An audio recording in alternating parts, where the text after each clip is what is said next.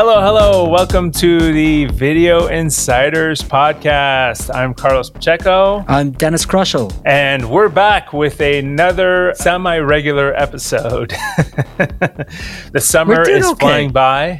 Yeah, we're doing okay. I don't, again, like my perspective of this podcast is that, there's a lot of podcasts out there and we don't need to be just like be another news podcast. So we want to come in after a few weeks or a few months of like working and giving our and sort of like seeing what's going on and then giving our perspective on the news.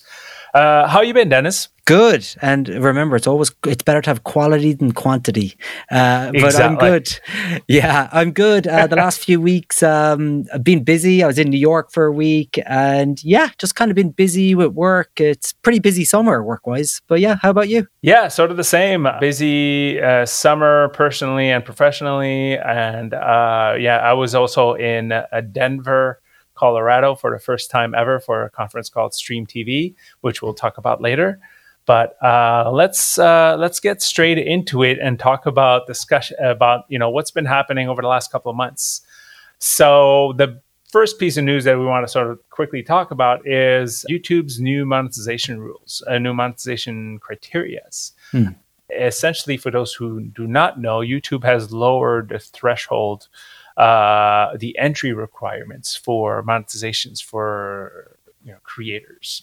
Now, from everybody's perspective, that's essentially a shot to the TikTok and Twitches of the world to trying to, I guess, stem the bleeding more than anything else, right? Essentially, just to give you a little bit of an idea, now you just need to have 500 subscribers and 3 valid public uploads in the last 90 days, and either 3,000 public watch hours in the last year, or, which starts to get a little bit confusing, 3 million valid public short views.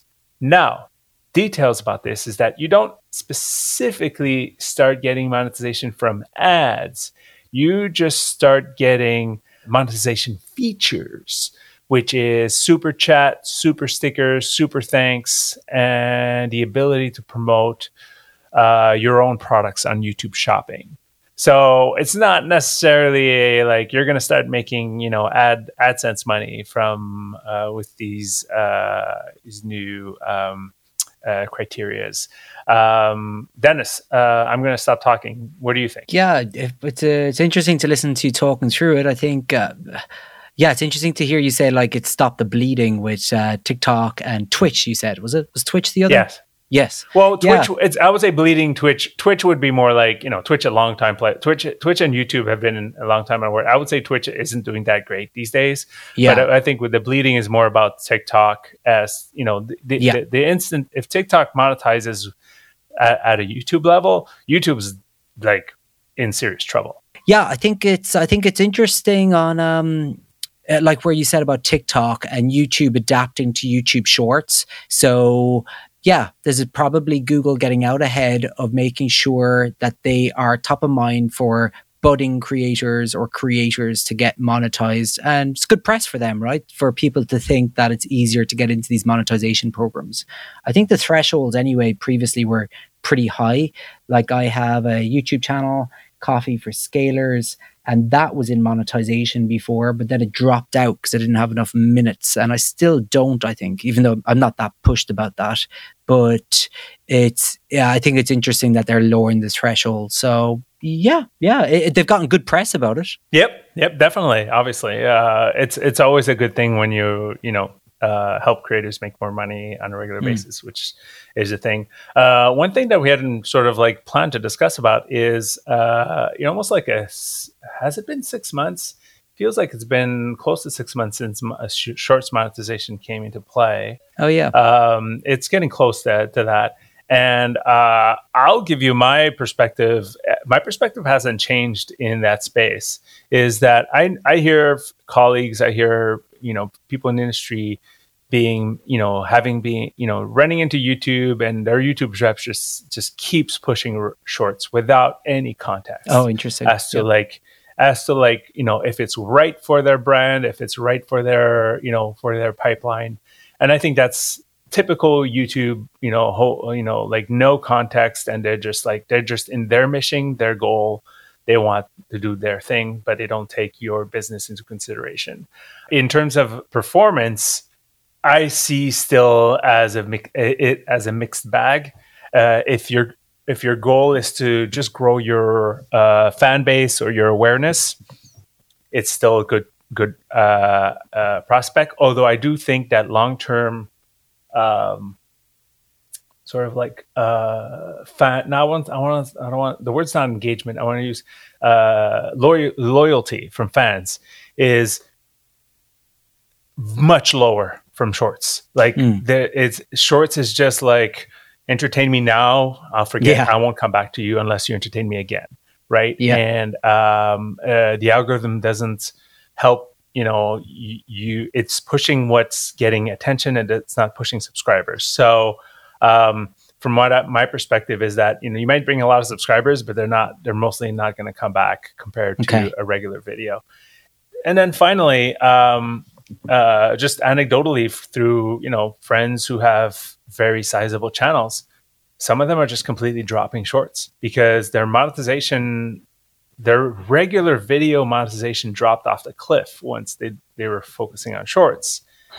And they saw the opposite happen when they stopped doing shorts, which is really interesting, right? And they started making more money. They started getting more views on their regular videos. So, YouTube's in a weird spot right here. There's dividing the creator base. They're pushing a format that isn't native to the platform. And to this day, I have no idea what ad products they're pushing for shorts. And the monetization is a fraction. It's less than a fraction. Has it increased any bit? Because I remember when we last caught up 6 months ago about this, I remember there was a lot of RPMs at 8 cents, 12 cents. Has it increased from that?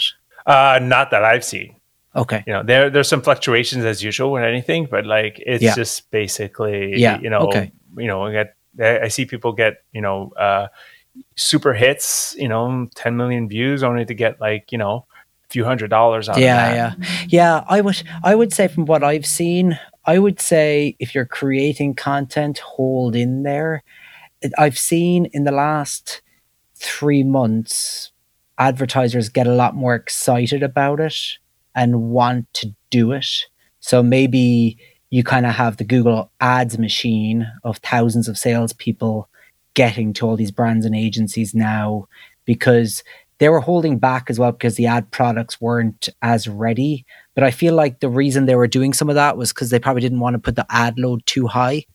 But from what I've seen, you still actually can't go in and just say, I want YouTube Shorts only. You can target mobile and Shorts will be in there. If you use a vertical video, it's more likely that you'll have the ad show there, but you can't report on it. So they're still not there with the ad product where you can say Shorts only. But it feels like it's very close now. You still can't do it contextually. You can do it via audience targeting. Contextual apparently is soon. And but the one thing I was going to say is, I actually, from everything I've seen, when you do target mobile only with ads on YouTube, it's not like they're charging you a fraction of the price. So I feel like the reason the RPM is low on the creator side is because the ad load is so low in there still. But I think that will increase. But I don't think they're like dropping their rates for shorts. I think the rates are going to be the same, but they just haven't upped the ad load yet. Yeah, I agree. I mean, at the end of the day, it's like it's YouTube's, the history has shown that, with time, they get better and better. But, it's still, when we look at CPMs from, 5-10 years ago on regular videos, they're a huge difference now.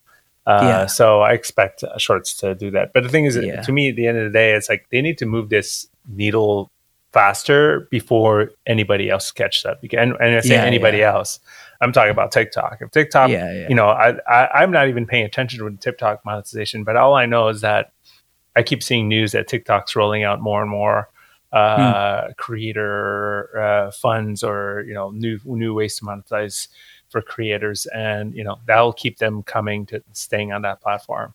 Yeah. And when it comes to news these days, TikTok has replaced Twitter, has replaced a lot of platforms when it comes to news. So that's a lot of headspace to take away from the YouTubes of this world.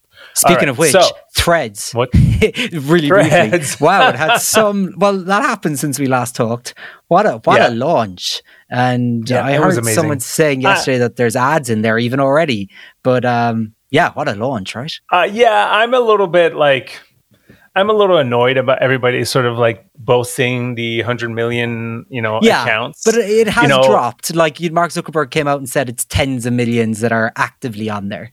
Yeah, but again, the thing is, the context here is everybody's showing off about the fact that it hit 100 million within a week, right? Facebook and Instagram have 3 billion users each. How easy, when you think about just the reach percentage, organic reach for Instagram, Facebook, that's about right in terms of the amount of people reach. But at the same time, comparing, a launch of Threads versus a completely new product with absolutely no ecosystem, to me, that's just apples and oranges. Because, again, it just shows the power of the network effect, right? Again, it's not a complaint, but I think it's when everybody's like, oh, ChatGPT took, X amount of time, this took X amount of time. Well, I give much more respect that ChatGPT had zero awareness, went from zero to that, and had no network effect. Microsoft wasn't even attached to that at this point. Or it was attached, but didn't make a big deal out of it, right? Didn't push it in their ecosystem.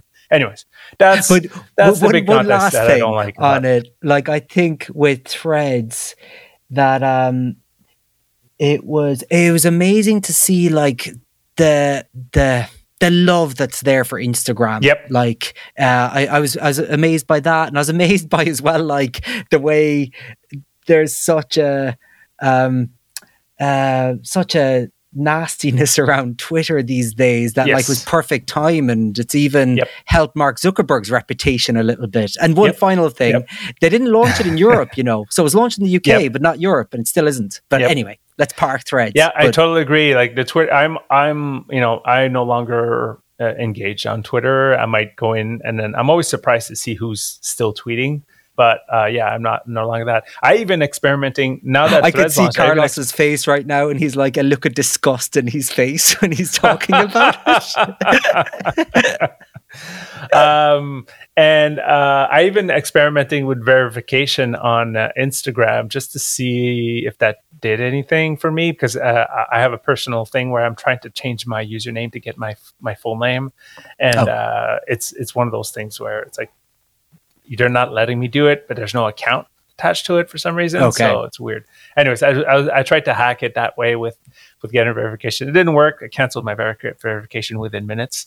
So it's all good. Anyways, I noticed you're posting on LinkedIn though recently. That's cool. When was that? I'll be honest with you. I shit post on LinkedIn. My goal on LinkedIn is to throw shade to everybody that's so LinkedIn is such a virtue signaling platform. It's such an annoying platform.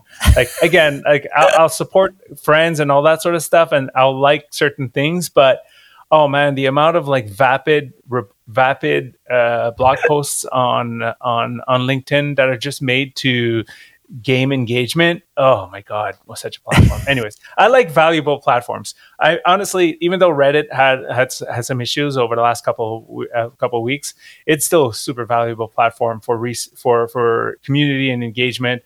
Discord and Threads I'm enjoying a lot because of the positivity around it right now, and the lack of blue checks. Who those people are. All that sort of stuff. So yeah, I mean, the ecosystems is definitely shifting in that space. Okay. The next thing that we wanted to discuss is this little, I just want your perspective on it.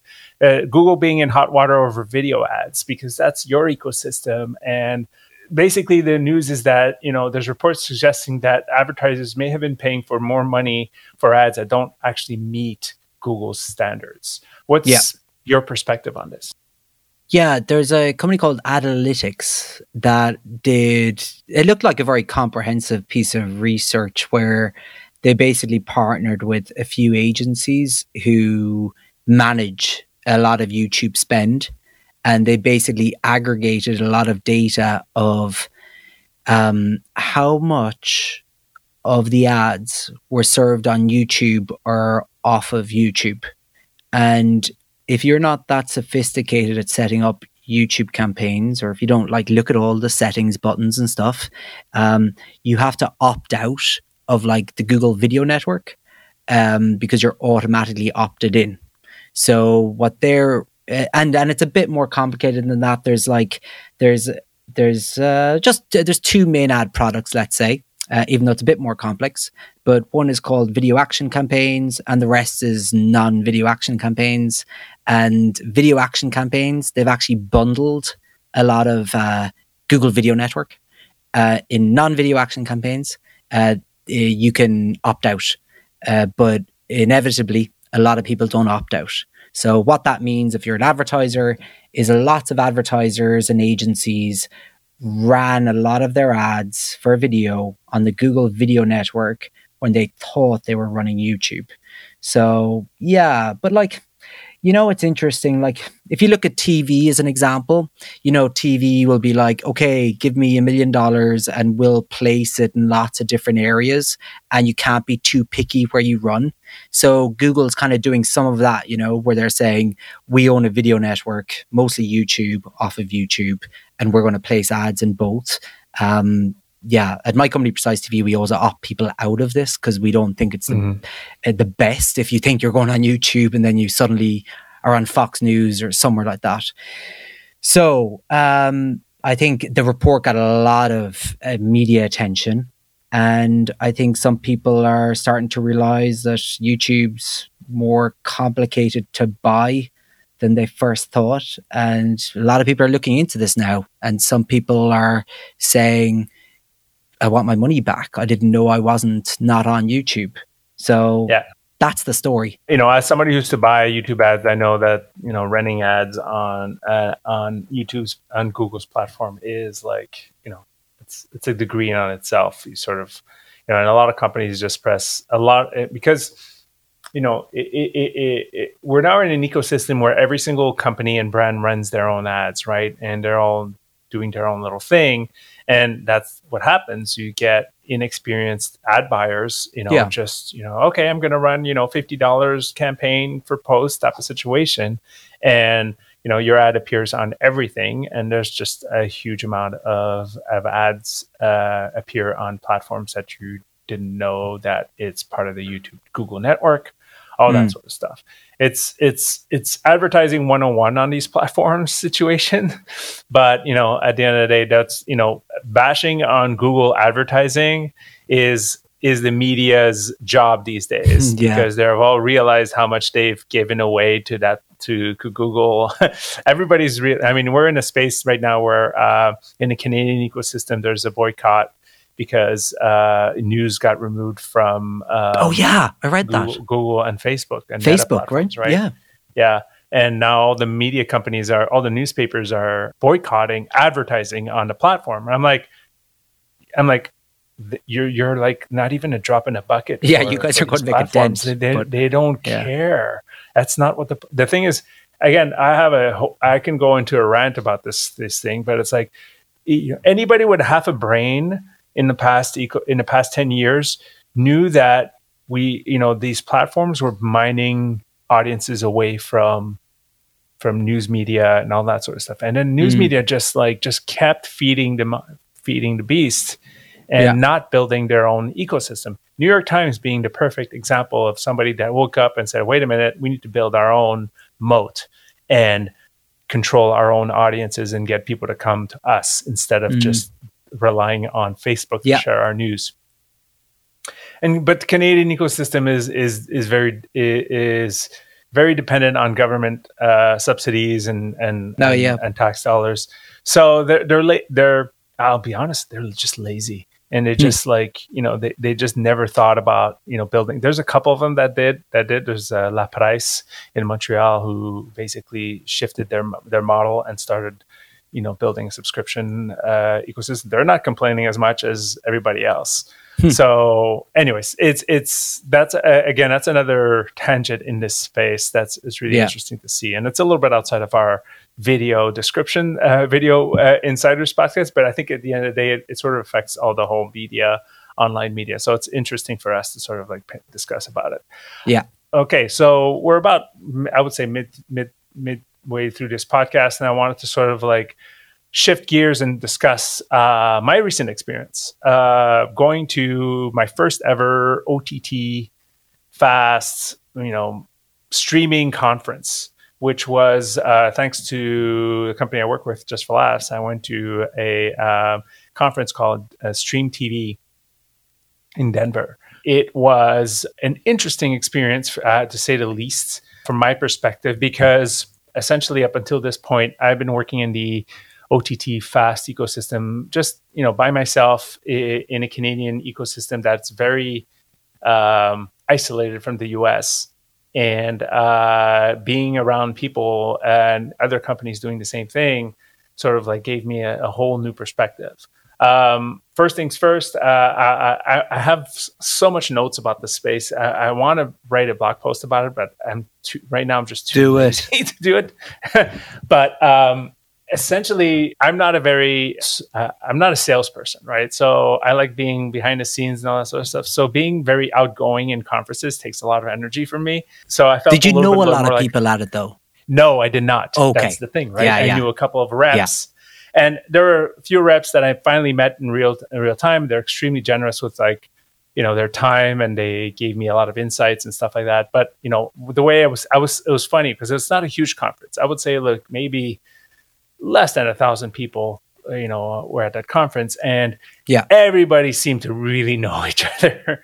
And I was like, wow, and then that was really interesting to see. It's like you being at VidCon. Exactly. It's like me, 40-year-old, mid-40s guy showing up to VidCon and hello, fellow kids. Except I was a kid and everybody else was the adults, right? Because they didn't know each other for so long. So that was sort of my perspective.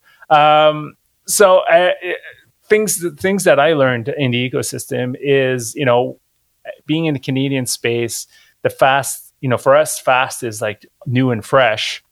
And in the US, it's like, it's matured and it's getting consolidated pretty quickly. And there's actually a downturn in channels where, the LGs and the Samsungs of this world are cutting back in terms of purging channels more than they're keeping channels. And the reason for this is that every single distribution company and producer has been pitched creating their own channels over the past couple of years, and everybody did because it's such a low barrier. I remember being approached by so many companies that all they would do is scrape your YouTube channel and then turn it into a fast OTT channel, right? Those days are over. It's quality over quantity now. So they're looking for channels that are much more robust, maintained, and they're also purging the level of channels that just look all the same. For example, there are tons of distribution companies that are sitting on, various movies in the same subject matter. And every single company out there is launching a greatest hits movies channel. So if you have, 20 to 30 different companies running greatest hits movie channels, well, who has the greatest movies at this point? Nobody. Everybody's sort of like putting like mediocre channels, right? With, a couple of hits once in a while. But so now what's happening is that, the big platforms are sort of like cutting back on that space and creating, and just, choosing quantity over quality. Quality over quantity, the opposite. That's sort of like the main sort of like interesting aspect of it. But also listening to everybody talk about this space. what I see when my big picture perspective coming out of this is that it's really funny to see all these TV networks, all these startups, all just essentially trying to build YouTube. That's all they're trying to do. But the thing is, the perspective that I have is like YouTube is very unique, and I don't want to blow smoke up YouTube's butt, but it's like there is a miracle that they created where they have this ecosystem where you can upload your content, manage your library, monetize it, and not have to think and build an audience and not have to think about anything else, right? Whereas when you're building an OTT channel, you have to think of the software, you have to think of the ad serving, you have to think of the sponsorships, you have to think of the content on a regular basis, you have to think of your relationships. There's so many pieces to it, right? And in the OTT fast ecosystem, there's 50 to 100 different companies all doing the same thing, all trying to take that business, and everybody's sort of like working with each other, but also competing with each other. And everybody's like worried about audience development, and everybody's fragmented in this space. It's so fragmented. It is chaos. There are starting to be, there's a little bit of consolidation happening in the space. You know, there's the Viacoms, the Paramounts, all that sort of stuff, and the Foxes that are creating their own moats in this space. But because of the low barrier of entry of fast and free ad-supported television, there's no real loyalty in that space, right? You sort of like, the only reason you'll come back is if the channels are good or unique. But what happens if I run a channel that I serve on Pluto, that I serve on Tubi, that I serve on Zumo, that I serve on Samsung? It's the same channel across the 4 or more different platforms. It's like, but where are they? What's the differentiation here, right? So each platform is trying to think about ways to sort of like create unique experiences so that people come back to it and stuff. So, anyways, it was really interesting to see, the big picture of how things are moving and shifting in that space. And that's. I feel like you have questions to me. You're looking at me like you got something to ask. It was I was just going to ask you there at the end. Was YouTube there? Not at all. Google TV was there. Google TV. The funny part is that there were a couple of there was one MCN there, and they had to pick a litter because there are tons of content producers and content distributors there, and nobody from the YouTube ecosystem was there other than this one. I call it MCN, but like the YouTube network. And they got their business. And they had a stand, did they? No, they didn't have a stand. They just did the whole networking thing in that space. I met with them, and as usual, I meet happy to connect and all that sort of stuff. But it was really that perspective that was interesting. The YouTube, there's nobody from YouTube. YouTube is just not spoken there because it's very TV. At the end of the day, it's still very TV, right? There's no user generated content discussed in this space. The people. What was your motive for going? And did you get what you wanted from it?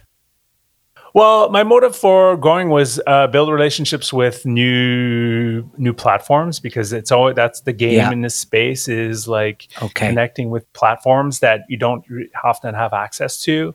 Is obviously education, learning about the space, what's going on, who are the big players, and obviously insights from the leaders in this space, right? Seeing what they're discussing, what they're worried about, and also other people that are like medium to small businesses, right? One of the things that was really interesting is a new foundation was launched while there, and again, I don't have notes on it, but they're called the ISA, Independent Streaming Associations. And essentially, what it was is a group of I would say they're much bigger than what I deal with, but they're small. They're not the Comcasts of this world, right? They're the Tastemades of this world, or the Fuse Media of this world, right? They're medium and they're growing. They're these very niche networks. But at the end of the day, they don't have the back ends of Viacom, Paramount, and Fox, right? So they're very, independent. So this association is meant to help all the small players sort of like help each other. And this is what my biggest, and I reached out to them right away because I thought that was awesome. One of the things that I found really interesting about this space is that there's absolutely no community. There's nobody helping you out of the goodness of their hearts. Like YouTube has this amazing community where creators help each other, creators gather, creators share, all their insights, all their learning, on Reddit, on Discord, on YouTube itself, on social media, and everybody connects in real time.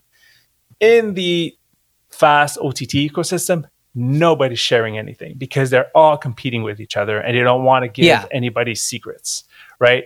And and it's so weird because what ends up happening is like somebody like me who's like 2-3 years into the space is basically learning by mistake, or only people teaching me things are my suppliers and my partners, and that's it. And nobody's giving me like unbiased perspectives, right?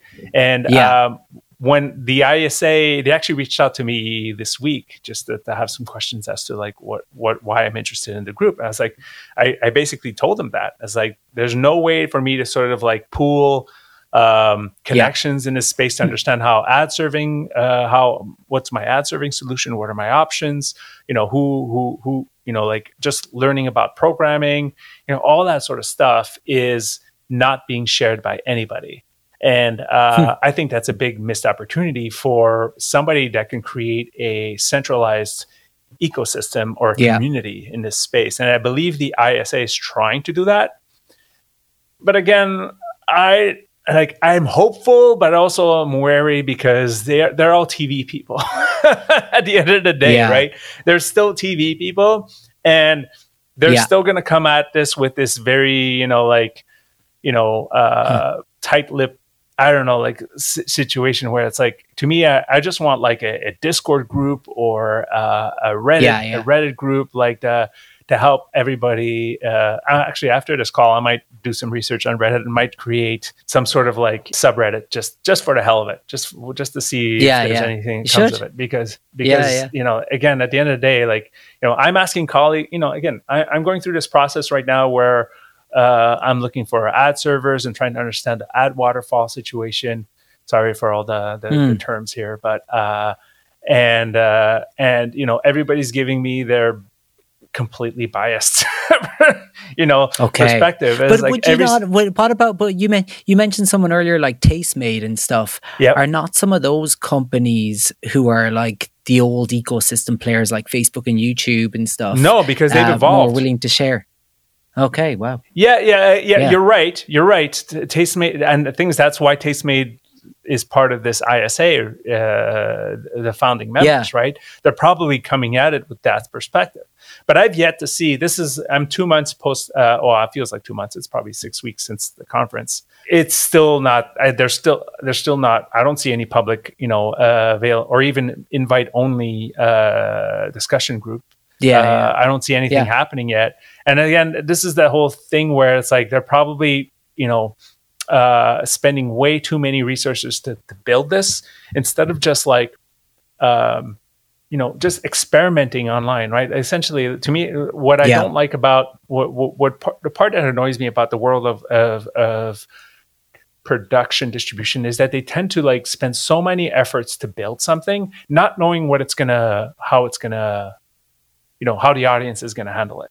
Where we live in a world of social media and social platforms that let you experiment, that let you figure out your audiences, right? It's like, why don't you have already the Reddit subreddit of the ISA? Why isn't there already a public Discord where you can already start seeing people coming in and vet, see what people are asking or discussing, and then use that intelligence to build your platform. Now they're probably spending a lot of resources and a lot of time figuring out this. Yeah.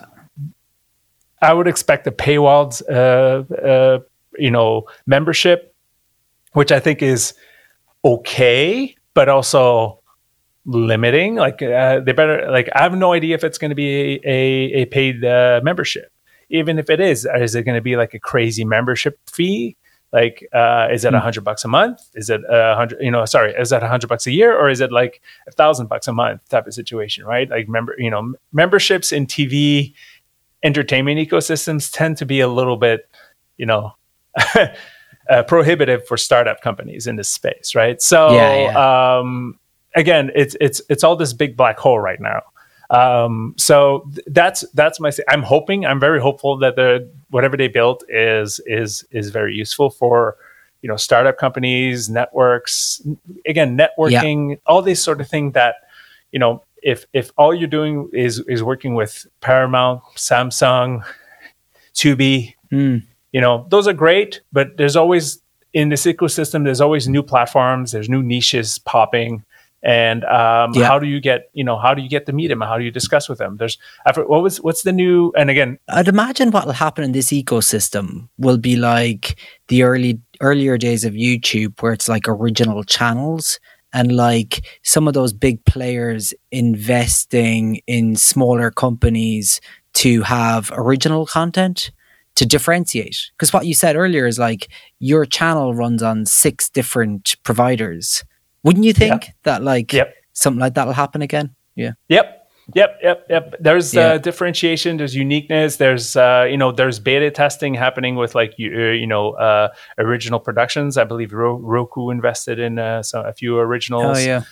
There was the Weird Al movie. I think the Weird Al movie that they did. Was okay. A Roku original, and there's now Tubi's talking about originals and all that sort of stuff. Yeah. And okay, so it's happening. That it's happening. It's just I think it's way more careful than I don't think we're seeing. Okay, I think I've run through a little bit of this perspective, but I want to sort of like end our podcast. We're getting along here on the tooth here. Is let's talk about the strike and because again, the question you asked sort of made me pivot to that way, because obviously streaming platforms are not profitable, right?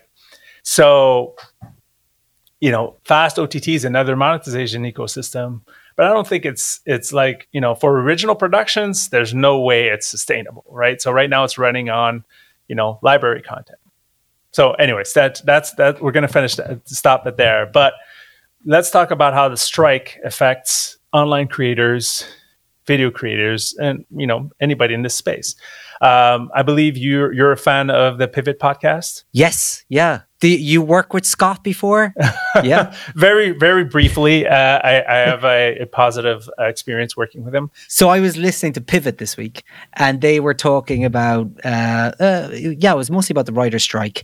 And what I thought was fascinating was Scott Galloway talking about the fact that first of all, that the late night talk shows have been down now for, I don't know, whatever amount of weeks or months it is. And it was just like these new habits that are forming where people are now consuming TikTok or YouTube or other shows, that is going to be a change. Just like the way when COVID first happened and there was no production for a while, and people moved to Netflix and they never kind of came back onto linear TV, and linear TV lost a lot, and YouTube. His point of view was, Bob Iger actually got kind of angry this week when he was asked about it. And he was like, there's a squeeze in the industry. I can't believe the actors are now going on strike and they need to get real about this new world. And they were saying how unlike Bob Iger that is, that usually he's pretty calm, collective in front of the press and everything. Maybe in the background he'd be like that. But basically just that the writer's strike and the actor's strike that's happening right now, that is probably most impacting the more traditional media companies. And companies like Netflix do a lot internationally where it won't disturb them as much anymore, and it'll eat right into their hands right into YouTube's hands, TikTok's hands with audiences. And those audiences, once they get addicted to TikTok, YouTube, particularly those older audiences, they're not going back. So yeah, his point of view was that like someone like a Netflix would probably be happy that like this relatively that it continues for longer, while it's going to impact the more traditional players, Disney, Fox, and others over time. So I thought all of that was fascinating. Yeah, I agree. I mean, here's the thing: like, you know, I'm, you know, middle aged. All I know is that anybody younger than me has grown up with social media, content, right? And anybody under 20 or in mid 30s right now is completely addicted to shorts and TikTok and Instagram, right? They don't care about TV. They don't care about live TV. Yeah. So yeah, Netflix and stuff are still in their ecosystem, and that will be there. But they're growing without actors. They're growing with creators, and that's what the creators are. That's what I think the actors are sort of missing the boat on. They're all afraid about AI replacing them. AI is not going to replace them. The online creators are going to replace them. We all talk about the last, I just went to see Mission Impossible. And it's like, when you think about the movie stars, box office movie stars, there's hardly any anymore, right? There's not a lot of actors anymore that you'll just like, no matter what they make, you're going to go watch them. I'll watch them. Tom Cruise is one of the last ones, and maybe there's a few other ones, but like, think about Chris Pratt. Chris Pratt is great. I love a great actor. Would I go see every one of his movies? Not really. Again, that's me. But whereas the creators all built their own niche spaces and niche audiences that are extremely devoted, and a platform that reaches millions of people at a click of a button without anybody telling them what to do in terms of content. Unscripted content, original creators. If this strike lasts as long as everybody's sort of like, how can I say, is expecting it to do, like, I think up until the end of the year, at least October, Q4, I think it's going to be messy. I think we're not going to see the repercussions of it for a couple of years, but I think it's going to. I think they've basically the AI part is valid. The AI part, actors' issues with AI and studios replacing them with AI is valid, but I think they're missing the vote. They're missing the point as to what's really causing the danger for them. Because it's really that like everyone's gone all in on streaming and it's not profitable, and these companies are just having to now pivot back. And AI isn't their biggest problem right now. It's a lot of money being sucked out of there as the strikes are going to go on, which is crazy. But what were you going to say? Yeah, just as we speak, speaking of pivot, like Kara's podcast, which is I forgot the name. Kara Swisher Show or something, is it called? Yeah, it's or something with Kara. Yeah, it was. Look up Kara Swisher, your founder podcast. But as of this morning, and we were recording this on July 20th, 2023, on with Kara Swisher. She just has, she has, the one that she uploaded today is an interview with Fran Drescher. So who's the head of SAG? Who is that? She's the head of SAG, right? The representative of SAG. And again, the role was, but she used to play the nanny in this old American TV show sitcom. She was well known back in the 90s and early aughts. But she's now representing SAG, and she's the one you probably saw on YouTube videos, ranting at Disney and all the platforms. So, yes, they played a snippet of her. Yes. They played a snippet of her in this, and she was saying how looking forward she was to getting her on. Oh, cool. Yeah. So listen to that podcast. We'll link it in the show in case people aren't listening to it. But it's really interesting that she's representing them. Again, she's got experience in the space. I don't want to be negative against her, but she's also hasn't acted for feels like 20 years.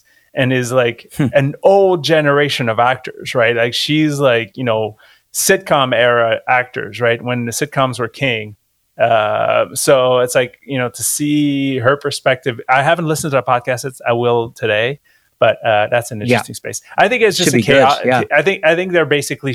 I think Scott's perspective is on the ball. They're shooting themselves in the foot at the end of the day. Like, I agree that there's something to be said, but like there's something to be, something needs to change.